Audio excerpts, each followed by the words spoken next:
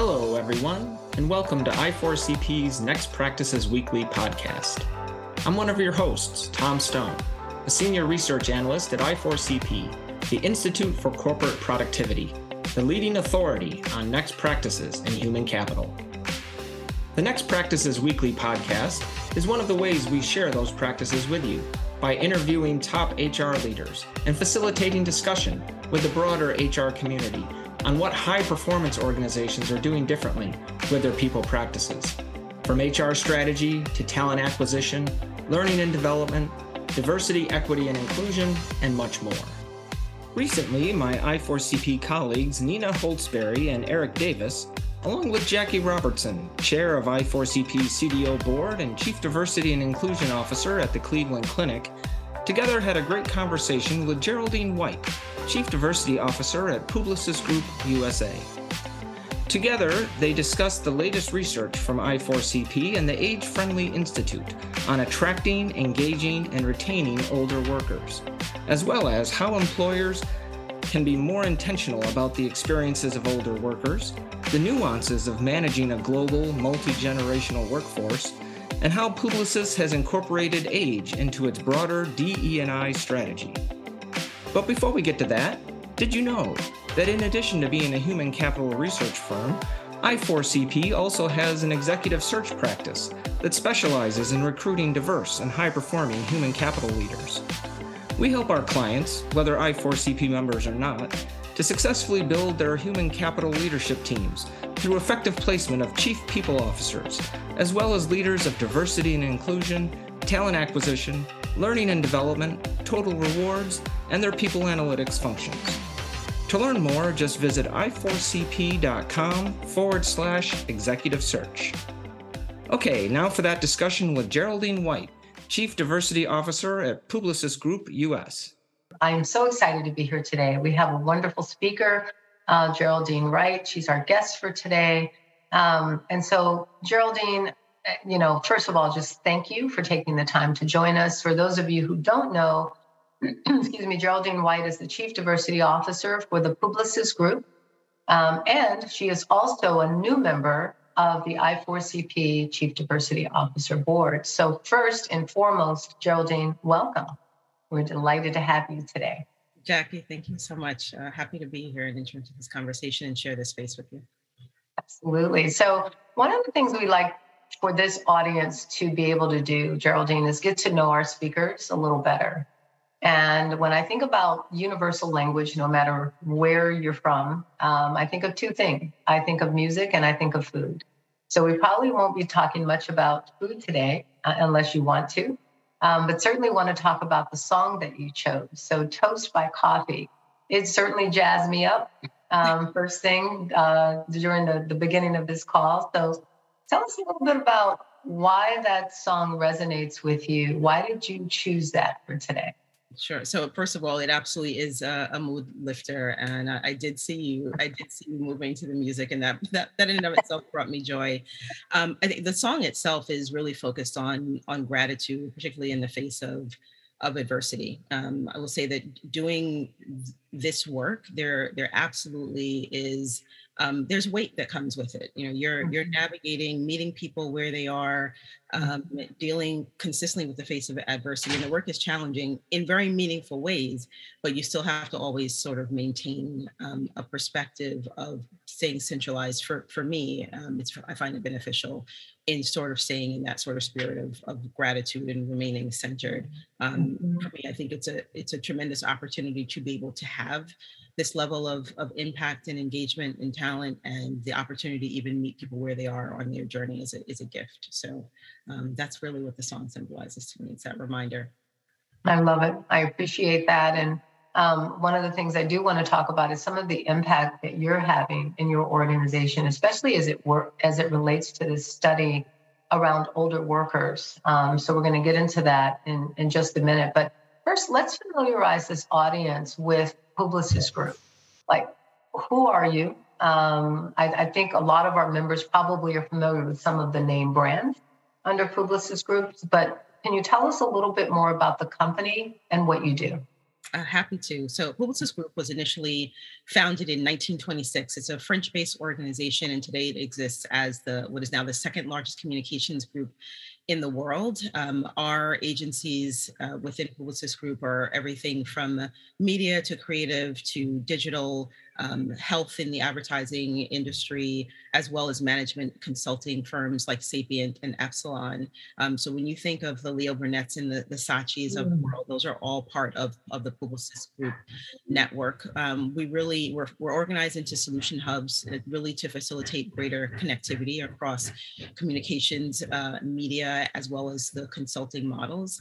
And we really, realizing that we live in a digital first world, create platforms and greater connectivity for talent and for our consumers and clients. Appreciate that. Thank you for that additional description. And, I don't like to make any assumptions. Many of us on this call today work in the capacity of chief diversity officers, but I don't want to make the assumption that we all do the same things, although what you said definitely resonates, and I think that we all carry a lot of weight.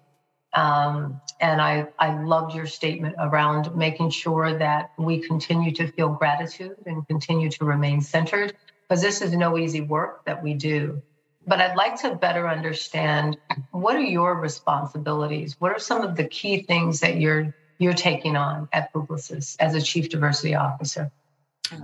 Thank you for asking that. I always have a certain amount of respect and try to give a lift to CDOs, no matter what function capacity they're operating in, because I think that they're shared challenges. But for me specifically at Publicis Groupe, I lead the organization's efforts towards having a more inclusive climate as an organization. So we have a centralized practice, our talent engagement and inclusion team, that drives these efforts. That's the team that I lead. And it's everything from our policies, our practices, our systems and tools, really how we foster belonging for all talent identities and create that sense of belonging amidst long-term systemic change. Our work really focuses on not just our landscape of business resource groups, but what are the things that we can do to realizing that none of these conversations are new about really creating greater equity and what the experiences of talent are in the day-to-day, but how are we bringing the same things that we bring to our clients in terms of change management, governance, systems thinking in application to this work to really move the needle. Appreciate that. Thank you. So some of you might be familiar with the I4CP research that Nina referred to early on. And I know that you actually had a conversation, Geraldine, with Carol Morrison, who has actually led some of this research on older workers. And so for those of you on the call who are not familiar with it, this was a study conducted in partnership with the Age Friendly Institute. And that's an organization that certifies employers who are committed to being the best places to work for individuals age 50 plus. And when you think about what the global shortage is going to be like in terms of talent by the year 2030, I was so impressed to hear that Publicis is intentional about their work on this and around multi-generational focus and that focus on belonging. So talk a little bit about the age-friendly employer certification. I don't know if it's this exclusive thing, credential, or, how do you earn it? But talk a little bit about that, familiarize us with it. I understand only 4% of organizations surveyed have actually pursued it. So I think, Geraldine, you might be on the leading edge of something that we certainly on this call want to know more about. So tell us a little bit more about the certification, what goes into it. Talk to us. Absolutely. So even in leaning a bit first into your last question about the breadth of this, in truly creating an inclusive organizational climate, you have to really meet the needs of all talent identities. You have to have a focus on intersectionality. Whatever your particular ideals or your goals that you set out for, you still have to deal with things that impact a number of our industries in terms of power structures, really trying to navigate a multi-generational workforce and creating that ongoing connectivity and what the experience through the talent life cycle of talent is. at the same time that you're managing sort of this constant onslaught of things that are outside of your organizational locus of control, so to speak, when you think about the pandemic, when you think about societal impacts of ongoing violence against communities, and really being able to sort of navigate all of those things at the same time. And so as we look at meeting the needs of talent, one of the areas, to your point, that really not a lot of organizations have really focused on this area, having the focus for older workers, more experienced workers in our industry and in our organization is extremely important.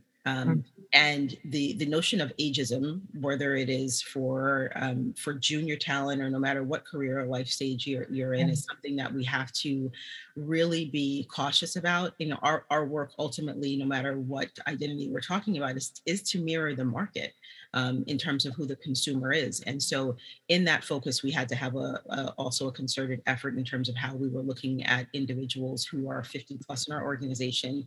This does fall into our BRG landscape as well. So all of this work and the gaining the certification is done in direct partnership with our SAGES BRG that focuses on talent in the organization that are 45 plus. And so our BRGs truly are BRGs in that they have a business focus and are funded by the talent engagement and inclusion team. And this becomes part of the work that we do with SAGES in terms of what are the policies and things we need to do to support talent. And by virtue of that is how we were able to get the certification. I love the fact that you have a BRG focused on this as well. And when I think about, so I have to make this comment. When I think about older workers, I just want to say older is always relative, and it's at least 20 years older than you are. So, you know, Carol, I know you did the research on this, but 50 plus somehow just doesn't seem like older. But talk to us a little bit, Geraldine, around how do you get this certification? I mean, did you leverage your BRG group stages to do that? Did you lead that? How do you get this certification for any organizations that might be interested in going down that same path? For us, it's done in partnership with SAGES. SAGES as a BRG helps absolutely with the insights from talent in terms of how do we best meet the needs of talent across any number of identities, and SAGES in particular is for those who are 45 plus in the organization. So the insights and understanding of what the ongoing needs, what the challenges might be, things that might come up around how are we sort of dispelling any sort of encouragement about individuals raising their hand to say like, hey, I think I might want to retire, or how are we offering mobility? We look closely at the things that we already have as an organization. For example, we have a proprietary platform called Marcel that really focuses on connectivity across the organization. Leverage it at the top of COVID to save a lot of jobs. Because we were able to do job postings for individuals and create greater connectivity across our brands in every part of the organization to offer up roles for individuals who might have otherwise had to be let go from the organization. So with that same tool set, we're always looking at how does this apply to other aspects of the organization, and mobility is one of them. Being able to, if someone says like, hey, I'm ready for my next act, I won't call it second or third, but I want to do something different. Maybe I'm not ready to retire. Maybe I want to do something part-time. It's leveraging those same platforms and what we have available to talent to support even what comes up from an identity or life stage basis. I think that's brilliant. I think it's brilliant that you are really leading edge on this curve. I mean, the fact that only 4% of the organizations surveyed have really pursued this, I think you're really onto something. So tell us about any particular business goals or objectives, other than, I think, a stronger retention of talent that you had in mind when you first partnered with the Age Friendly Institute. So it definitely leans into all those things. I think beyond it being a helpful measure in and of itself, it absolutely helps us to really demonstrate our commitment to greater inclusion and equity. And I think in particular, since 2020, there's been such amazing focus specifically on certain aspects of the DE&I landscape, but you can't focus on any one thing without focusing on all of it. And really this sort of being not looking at this as sort of an edge case. I mean, the truth of the matter is that as we look at this landscape globally, like all of us are heading towards, if we're not already past it, speaking from myself, this conversation, my oldest child is 28 years old. So we are all, this is all a conversation that everyone needs to have. And about the things that impact everyone, it's conversations around aging or getting older, as well as mental health and wellness. They're all very, very connected. So I think an additional measure is that our clients are also interested in holding us accountable. And in terms of how we show up, how we mirror the market. And I think one of the great things about Sages in particular, and in our partnership, the policies that we're able to look at developing or launching, it definitely helps us in our overarching strategy, which is how does this work show up in our organization to begin with, but also in the marketplace, in what we call our workplace to marketplace approach. I love it. And I love the integrated approach that you're focused on. You're absolutely right. It doesn't just affect one pillar, it affects all of them across the organization. So I'm going to open this up for questions in a minute, Geraldine. I have one more question for you before we open it up for question. And also just one thing I want the audience to start thinking about, and please feel free to come off chat and comment on anything that you all might be doing with regard to multi-generational talent, that focus specifically as it has to do with creating a greater sense of belonging for your talent. So those of you on the call, I certainly want to make sure that you're thinking about this question. And Geraldine, I have one more question for you before we open it up. Sure. I'm curious about what kinds of reactions you got from leaders in your organization when you pitched this whole certification process. And then also, what do your employees think about it? So we actually have continued to get a lot of positive reaction and engagement from our leaders, which is necessary in sort of that leadership role modeling in order to really see change in the organization. You know, at Publicis Groupe, since its inception, the motto has been "Vive la différence," which means our differences are what make us better and stronger and more impactful. So looking at the notion of having a multi-generational workforce and where there might be differences of perspective, layering and experience, et cetera, and that intersectional perspective, really leadership saw as a part of that. Talent has also responded very favorably to it. I know that some organizations will have something based BRG or ERG focused on life stage, and maybe it is specifically multi-generational. We have found that we have a landscape of 16 BRGs, Sages is one of them, but we developed a cross-BRG leadership council so that the leads of all of the BRGs come together to be able to collaborate. And so we can have very intersectional conversations. So when we're looking at Women's History Month, that conversation isn't void of women who are trans, and talking about all women. So when we're talking about the experience in the workplace, BRG with the Sages BRG, as well as our Gen Next BRG, which is for more entry level and or younger talent, that conversation in terms of the similarities, learnings, and things that can happen, and really how we achieve greater collaboration all becomes a part of the conversation. That is brilliant. So I love the fact that you had such an incredible response from leadership. I also love the fact that you leverage all of the BRGs, the heads of those BRGs, to have conversations, for example, on women. I mean, what powerful perspectives can come from trans groups, military groups, et cetera. So absolutely brilliant. At this point, I want to pause for any questions that have come up in the chat, Nina. Absolutely. Well, you're definitely getting a lot of admiration in the chat, Geraldine. A lot of people are very, very impressed by your work. I've got two questions to share out for you. So the first one is from Robert Oppenmeyer. He's wondering how y'all engage a worker who has great skills and is ready to reduce responsibility and time worked. Do you have a plan around something like that? Yeah, we're actually partnering with Sages on some policy development that we're looking to launch later this year that is specifically around that. really being able to engage. So on the Marcel platform, I mentioned everyone has a profile where you're able to share your skill sets, your interests. You're able to reach out to anyone across the globe and be able to start a conversation on a topic you're interested about. Marcel also has a tremendous amount of learning opportunities. So if you wanted to learn, if you're a content strategist and you wanted to learn more about social strategy around program management, that's always open to you to do on your own. And then as we engage with our managers, one of the things that we're also focusing on and we'll be launching this year is inclusive manager as coursework. We have absolutely already instituted things like a 3-part Disrupting Everyday Bias series and inclusive hiring and inclusive recruiting. But this builds on that so that managers are really understanding how to support talent on an identity basis.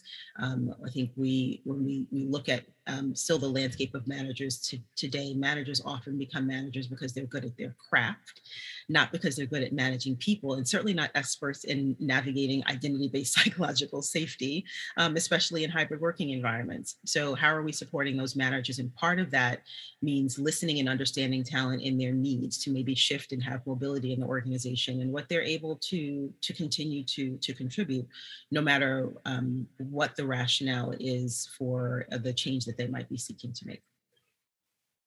That's great. And it sounds like a really comprehensive platform for just keeping everyone engaged.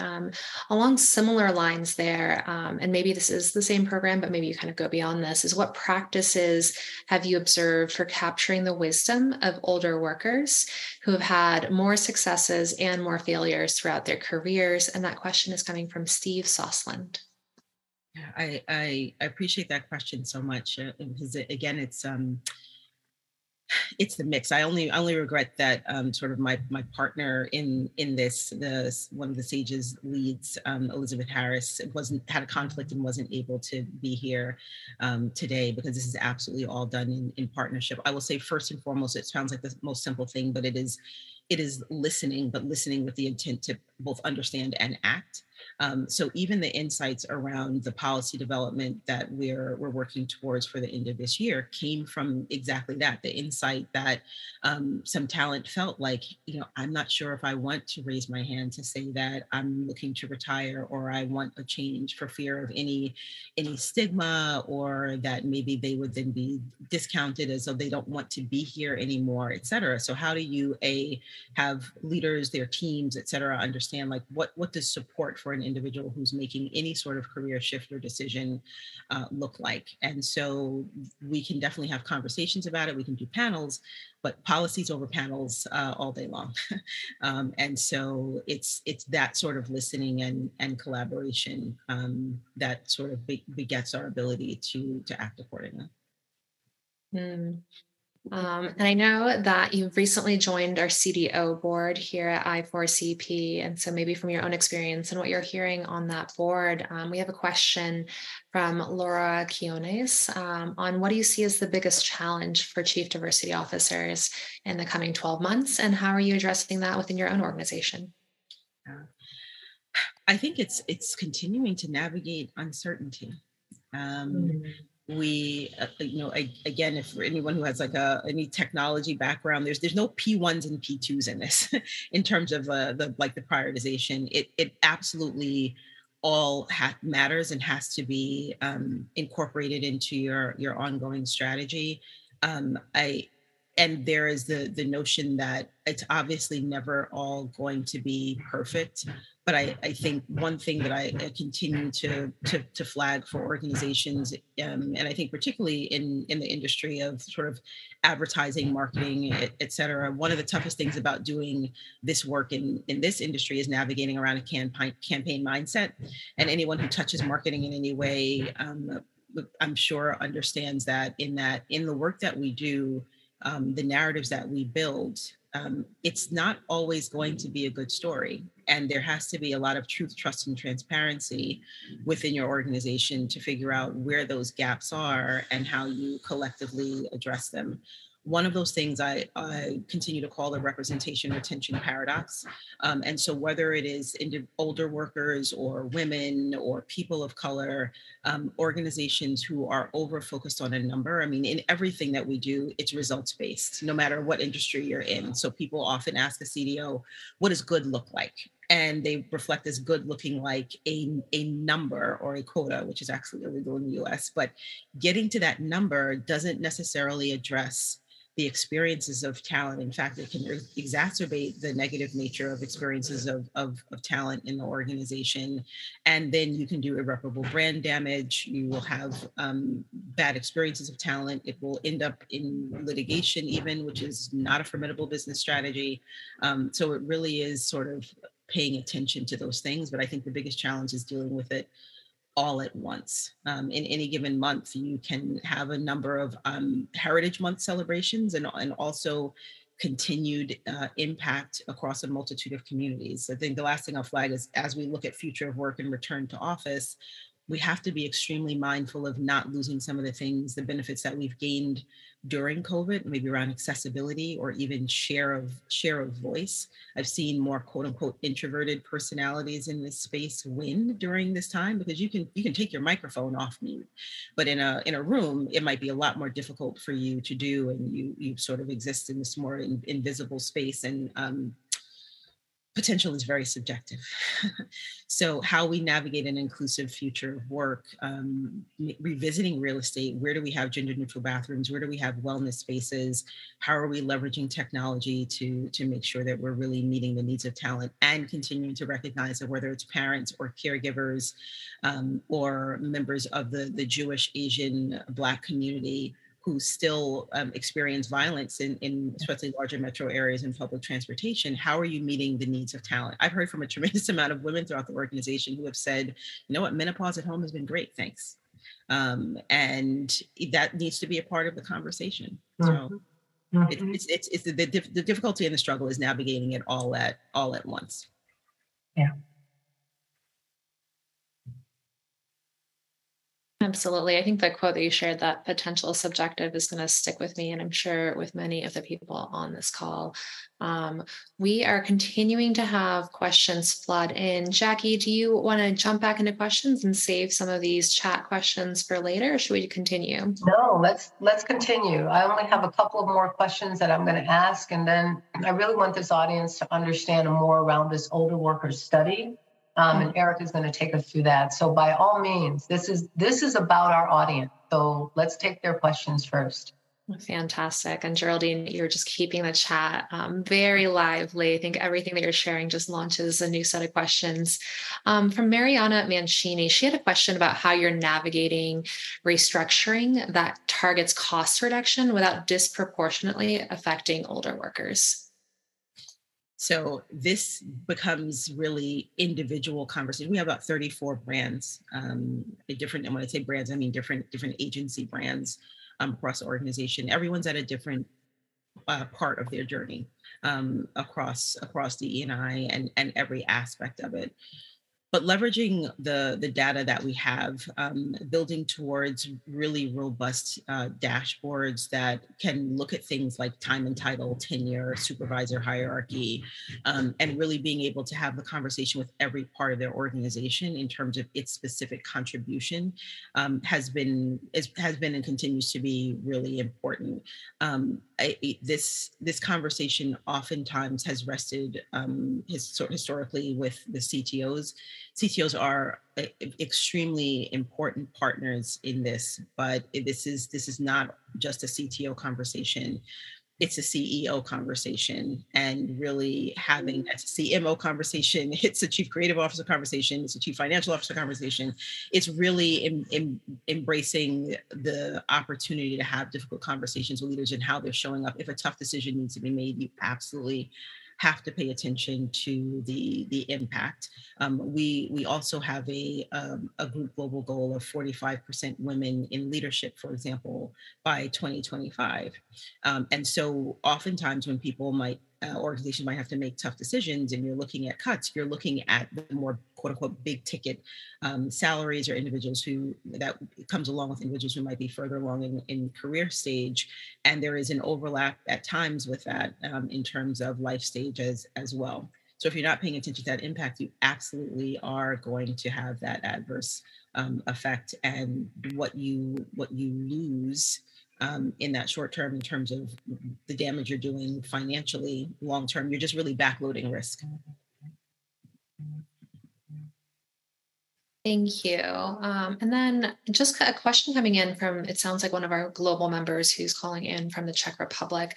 This is around different countries having different retirement ages. So in the Czech Republic, they have a fixed retirement age at 65. They're raising that to 68. But employability and also that perception of contribution after 60 is often viewed with concern and apprehension. And Philip is suggesting that sometimes it's bias, sometimes that has real base. And we're wondering what your thoughts on that were, if you had any additional insights. Yeah. So Publicis Groupe, operating as a global organization, what we've done is it's difficult to have a global DE&I strategy. Our strategy globally really does fall into back to that notion of vive la différence, that our differences make us stronger. But what we've done is we have DE&I leads embedded in different regions, specifically with respect to that regional nuance, so that you can have a greater focus on what the sort of legislation and landscape is in that particular region. I think as things continue to shift along those age groups, we right now, like the study itself talks about individuals who are like 50 or 55. Our BRG is for those who are 45. It's really how you're engaging, I think, people and insights and how you're going to respond to it within your organization, even earlier in the conversation, and sort of planning accordingly, being more proactive around what those landscapes look like. Carol from our research team had a follow-up question. Carol, did you want to come off of mute to just share a little bit more around that? Thanks, Nina. I appreciate it. And hi, Geraldine. It's a pleasure to listen to your wisdom today. Thank you so much for being with us. I was just adding on a bit to the preceding question. And Publicis Groupe is such an enormous global presence. I guess first, what are the changing perspectives across that footprint about older workers? Is it kind of difficult for you to make some sort of a cohesive whole out of what you're doing in that area? And how much does that global structure complicate what you're trying to do here?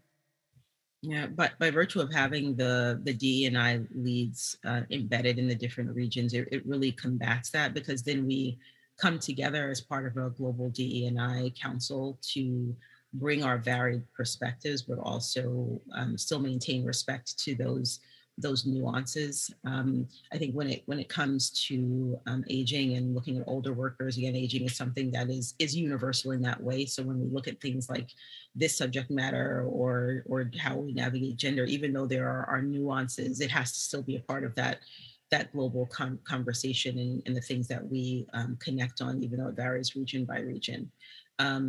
There is a significant amount of complexity, which I think the appreciation for that is why we will continue to operate that way, because there is no copy paste for any of this. The strategies and things that we might employ in the US, if we look at our partners in even LATAM or in MENA, it's not going to necessarily play out the same way. So what we can do, though, is talk about the shared experience of the talent experience and how talent are feeling about their experience based on their identity in the organization and what belonging actually looks like and how we address it. Thank you for that. If I could just do one quick follow-up question. Can you talk a little bit about how the idea of intersectionality fits into that? Yeah, absolutely. Intersectionality in and of itself, and sometimes I think it can be misconstrued. We actually also have products within our organization. There's one in particular called Hyphen that comes out of one of our organizations called the Community, and it really focuses on all of the layers of who you are and how you show up as an individual. Initially, it was designed to be leveraged for looking at consumers and how to reach consumers, but there also is a tremendous amount of benefit in terms of individuals as talent and how you show up.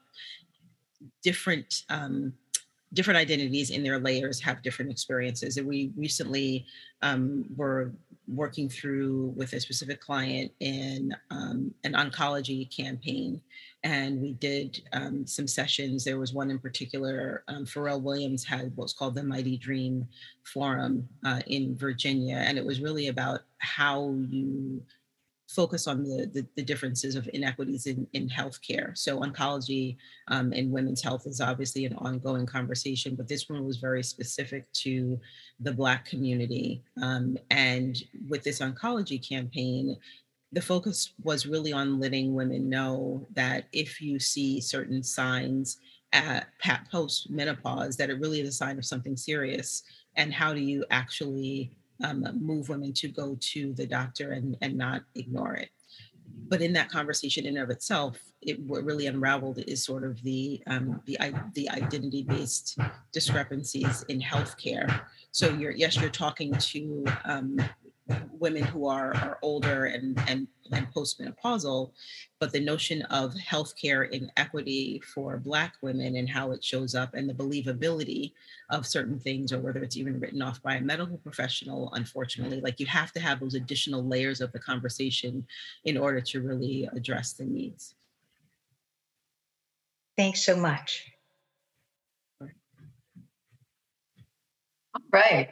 At this point, I am really excited for you all to hear more about this older workers study findings. So I'm going to ask Eric to jump in and tell us a little bit more about that. So Eric, at this point, I'm going to pass it to you. Audience, continue to keep your questions coming. This has been a wonderful dialogue.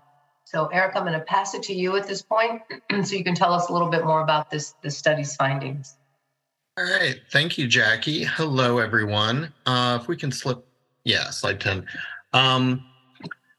And so this survey was headed up by my excellent colleague and I4CP Senior Research Analyst, Carol Morrison, who we just heard from. And Carol, please feel free to come off mute and help me with this as I go through the description if I get anything wrong. But one of the unique things about this survey is that this study is that it consisted of two surveys.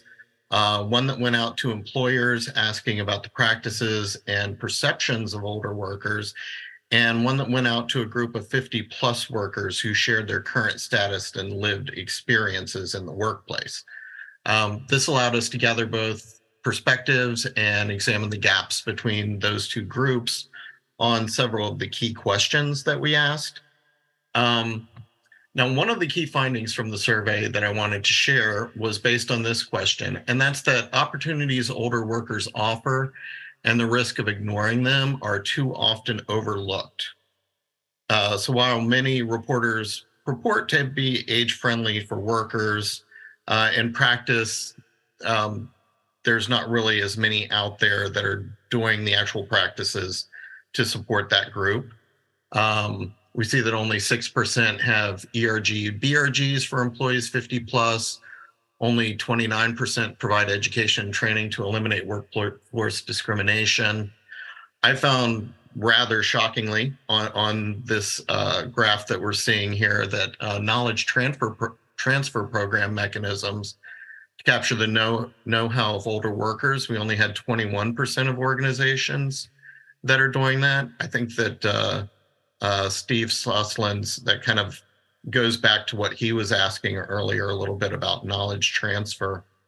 Carol, did you have anything from this particular slide that you like to highlight? Yeah, I think you've just just mentioned it. That knowledge transfer program. Yes, we need older workers to be actively involved in that, but it is a real business risk for organizations that don't take the initiative to set that up so that they do capture that knowledge and know-how. I think the other thing on here speaks to what Jackie mentioned early on about what an elite credential the age-friendly employer designation is. Geraldine will back up the fact that it's a very involved process that requires some really intense self-examination by organizations. But those that do that, like Publicis Groupe, certainly recognize the benefit of having a workforce that does mirror their customers, and this is a great way to really affirm the value of the older workforce as well. Thanks, Eric. Yeah, and I think you and I both know and have talked before that just looking at the demographics globally, I know there's some countries that trend younger in Asia and Latin America, but in general, we're seeing that there's an older population and older workforce out there, and there's just going to be less workers in the future to choose from as a talent pool, and that engaging older workers and keeping them in the workforce longer kind of needs to be one of your strategies when you're doing your workforce planning. Yeah. All right, so I see we've got a few other great questions in chat. I don't know if we want to go back to those now, or Jackie, if you had some. One of the things that I was thinking about, Eric and Geraldine, you can both comment on this, is, it becomes clear that the organizations that are focused on older workers are going to need to be able to balance the expense of older workers. And one of the products that we offer is a long-term care product. And it's a mobile product, so you can take it with you when you retire. But when you think about it, it absolutely defrays some of the expenses associated with, I think what someone alluded to is, what if someone gets Alzheimer's or dementia, right? I mean, that's expensive. But if you have a product that is offered as a benefit by the company, such as this long-term care model, that can help defray some of the costs. And so I hear you, Geraldine, talking a lot about, making sure that there is a focus on well-being with older workers. So I'm curious about, does your organization look at specific benefit offerings around multi-generations? And if so, what do those look like? It absolutely has to be in partnership with our benefits partners as well. So there is the constant sort of audit and looking at whether they're offering from Blue Cross Blue Shield or some of the things that you're talking about in terms of like longer term care. Yeah. One of the things that you mentioned, Alzheimer's and dementia, I do feel like that is a clear area of opportunity for organizations, ours included, to be able to start to navigate, because the care that's necessary when someone starts experiencing, we did sort of a memory cafe session with the SAGES BRG recently, and it just even creating the space for people to be able to say like, hey, I feel like this is something that's happening to me more frequently that I'm comfortable with, et cetera. For me firsthand, I'm also a caregiver for my mom who has advanced Lewy body dementia. She's actually in the hospice stage of that now, but seeing that sort of transition for even her when she initially decided to retire, coming out of a long career of creating restorative justice programs for youth, it was changing for her in many ways in terms of who she was in her identity and how she even showed up. And so when we see that and we don't necessarily have the space for talent to share that, I think that's definitely, I just wanted to pause for that for a moment. I think that's a clear opportunity. When we talk about the costs, though, in particular, I think there is and there can be some correlation in terms of costs. And some of it is just also a perception. I mean, if you look at also the loss of that knowledge, as well as still the costs that come along with the hiring process, it actually isn't as significant as I think we may think it is in terms of a cost risk. Yeah, I appreciate that. That's what I was going to bring up. Carol and I have discussed before how that sort of offsets just the knowledge and experience of older workers can offset the perceived cost that's out there. Mm-hmm. Mm-hmm.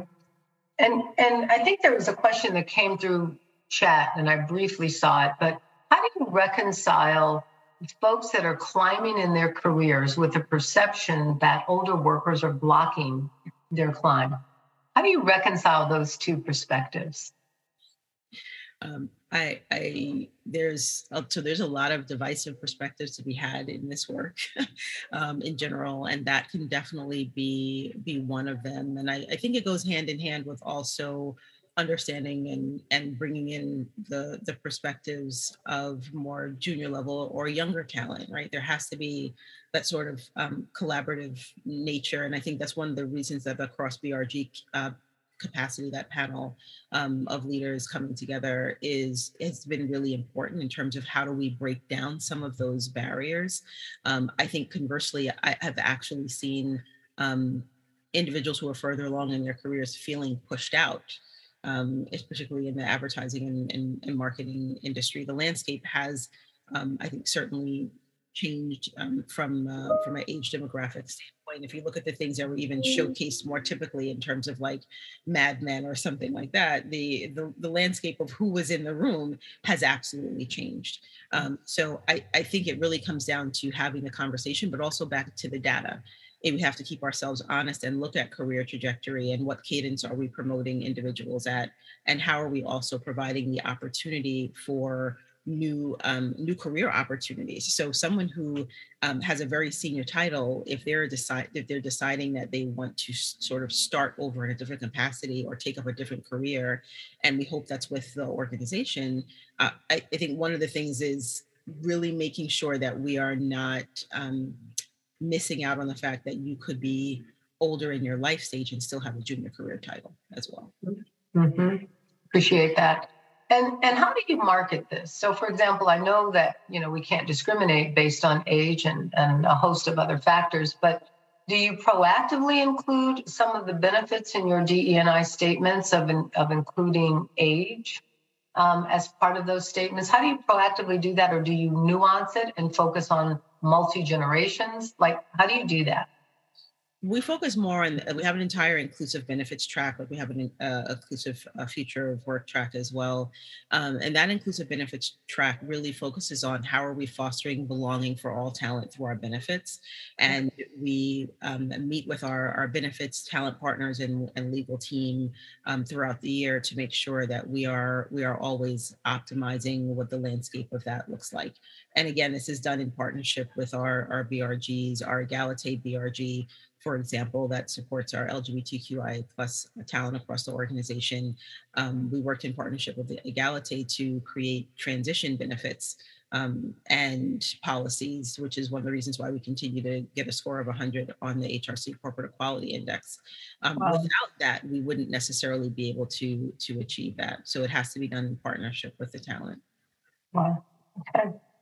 So at this point, Nina, I'm going to open it up for any additional questions that have come through on the chat. I have a couple of more questions to wrap up with Geraldine, but certainly want to check the audience and see if we have any other questions or comments. Yeah, absolutely. We definitely have a lot of comments coming through, and hopefully we'll see some connections come out of this call. I know a lot of people are eager to share some of the best practices that they're seeing. One of the questions I did want to surface through was kind of balancing the difference between having countries or populations where there are large youth populations, and how do you balance that with keeping folks that are in that older age bracket? How are you going to balance those competing interests for career development? Yeah, I think it still goes back to the connected conversation and that knowledge transfer, and having that knowledge transfer happen in a multitude of ways. You certainly cannot overlook the experience gained and the wisdom and discernment that comes from individuals who have longer standing careers, as well as the benefits of new insights and strategies. Again, focused on our industry, the ways in which we need to be particular about mirroring the consumer market. The same talent that we have in our organization need to be the individuals in the reflection of the market who are pouring into the work, so that we're also connecting in salient ways with the consumer and really doing the best work for our clients. I will say that when it comes to how we're showing up in the business, this is one area we recently had. When you think about the workplace to marketplace strategy, we recently had some insights that came from the BRG in regards to just marketing in general. So how are certain, I won't name the client, but how are certain clients looking at the targeting in a meaningful way of individuals based on life stages and changes. So if your hair texture is changing or your skin texture is changing, how are you leveraging the actual insights of individuals to be able to really address that? And when we're doing work for clients, the BRGs can also step in, given their identity, and share those insights real time as we're developing products and initiatives, media, to be able to show up the right way. Thank you, Geraldine. And Jackie, I know you have a couple questions and we only have a few more minutes left. So thanks again to the audience for sharing so many incredible questions and thoughts today in the chat. We're really grateful to have you all here and for you to share your thoughts and opinions. Absolutely. And Geraldine, I have one closing question for you. And by the way, this has just been delightful. I just want to say, first of all, thank you for coming as a guest speaker today to share your insights and just how you're leading the way in regard to this. And so my question for you is, what's the one lesson, maybe it's more than one, but what's the one lesson you've learned from your commitment to the presence of older workers in your workplace that you would share with your peers on this call today? I think it's the word that I just used. We talk about wisdom and we talk about knowledge transfer. The thing that we don't always focus on is very specifically discernment. There is something that comes along with wisdom about how to navigate across people and challenges, and what I always frame is like great grace and gratitude. Yes. That comes from having deep interaction and understanding.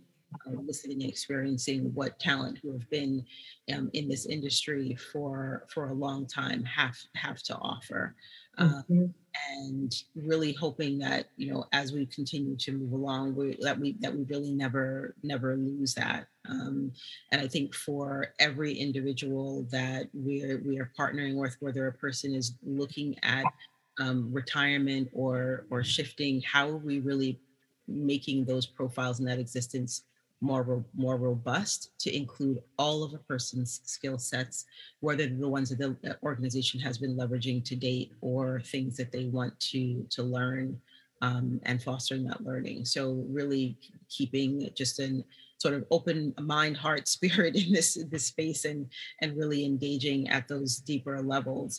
With close to 27,000 people in the US, nearly 100,000 people globally, there definitely is the need to make time, even outside of the BRG landscape, to have individual conversation, and definitely keeping space on my calendar to hear from talent individuals who reach out, whether it's because they're having a good experience or because they're not. That's where a lot of the insights come from, really that raw, organic conversation being really. So that, I think that's been one of the biggest lessons. The data and insights and dashboards are amazing. The true sentiment in a safe space goes a long way. Thank you for listening to this episode of I4CP's Next Practices Weekly podcast.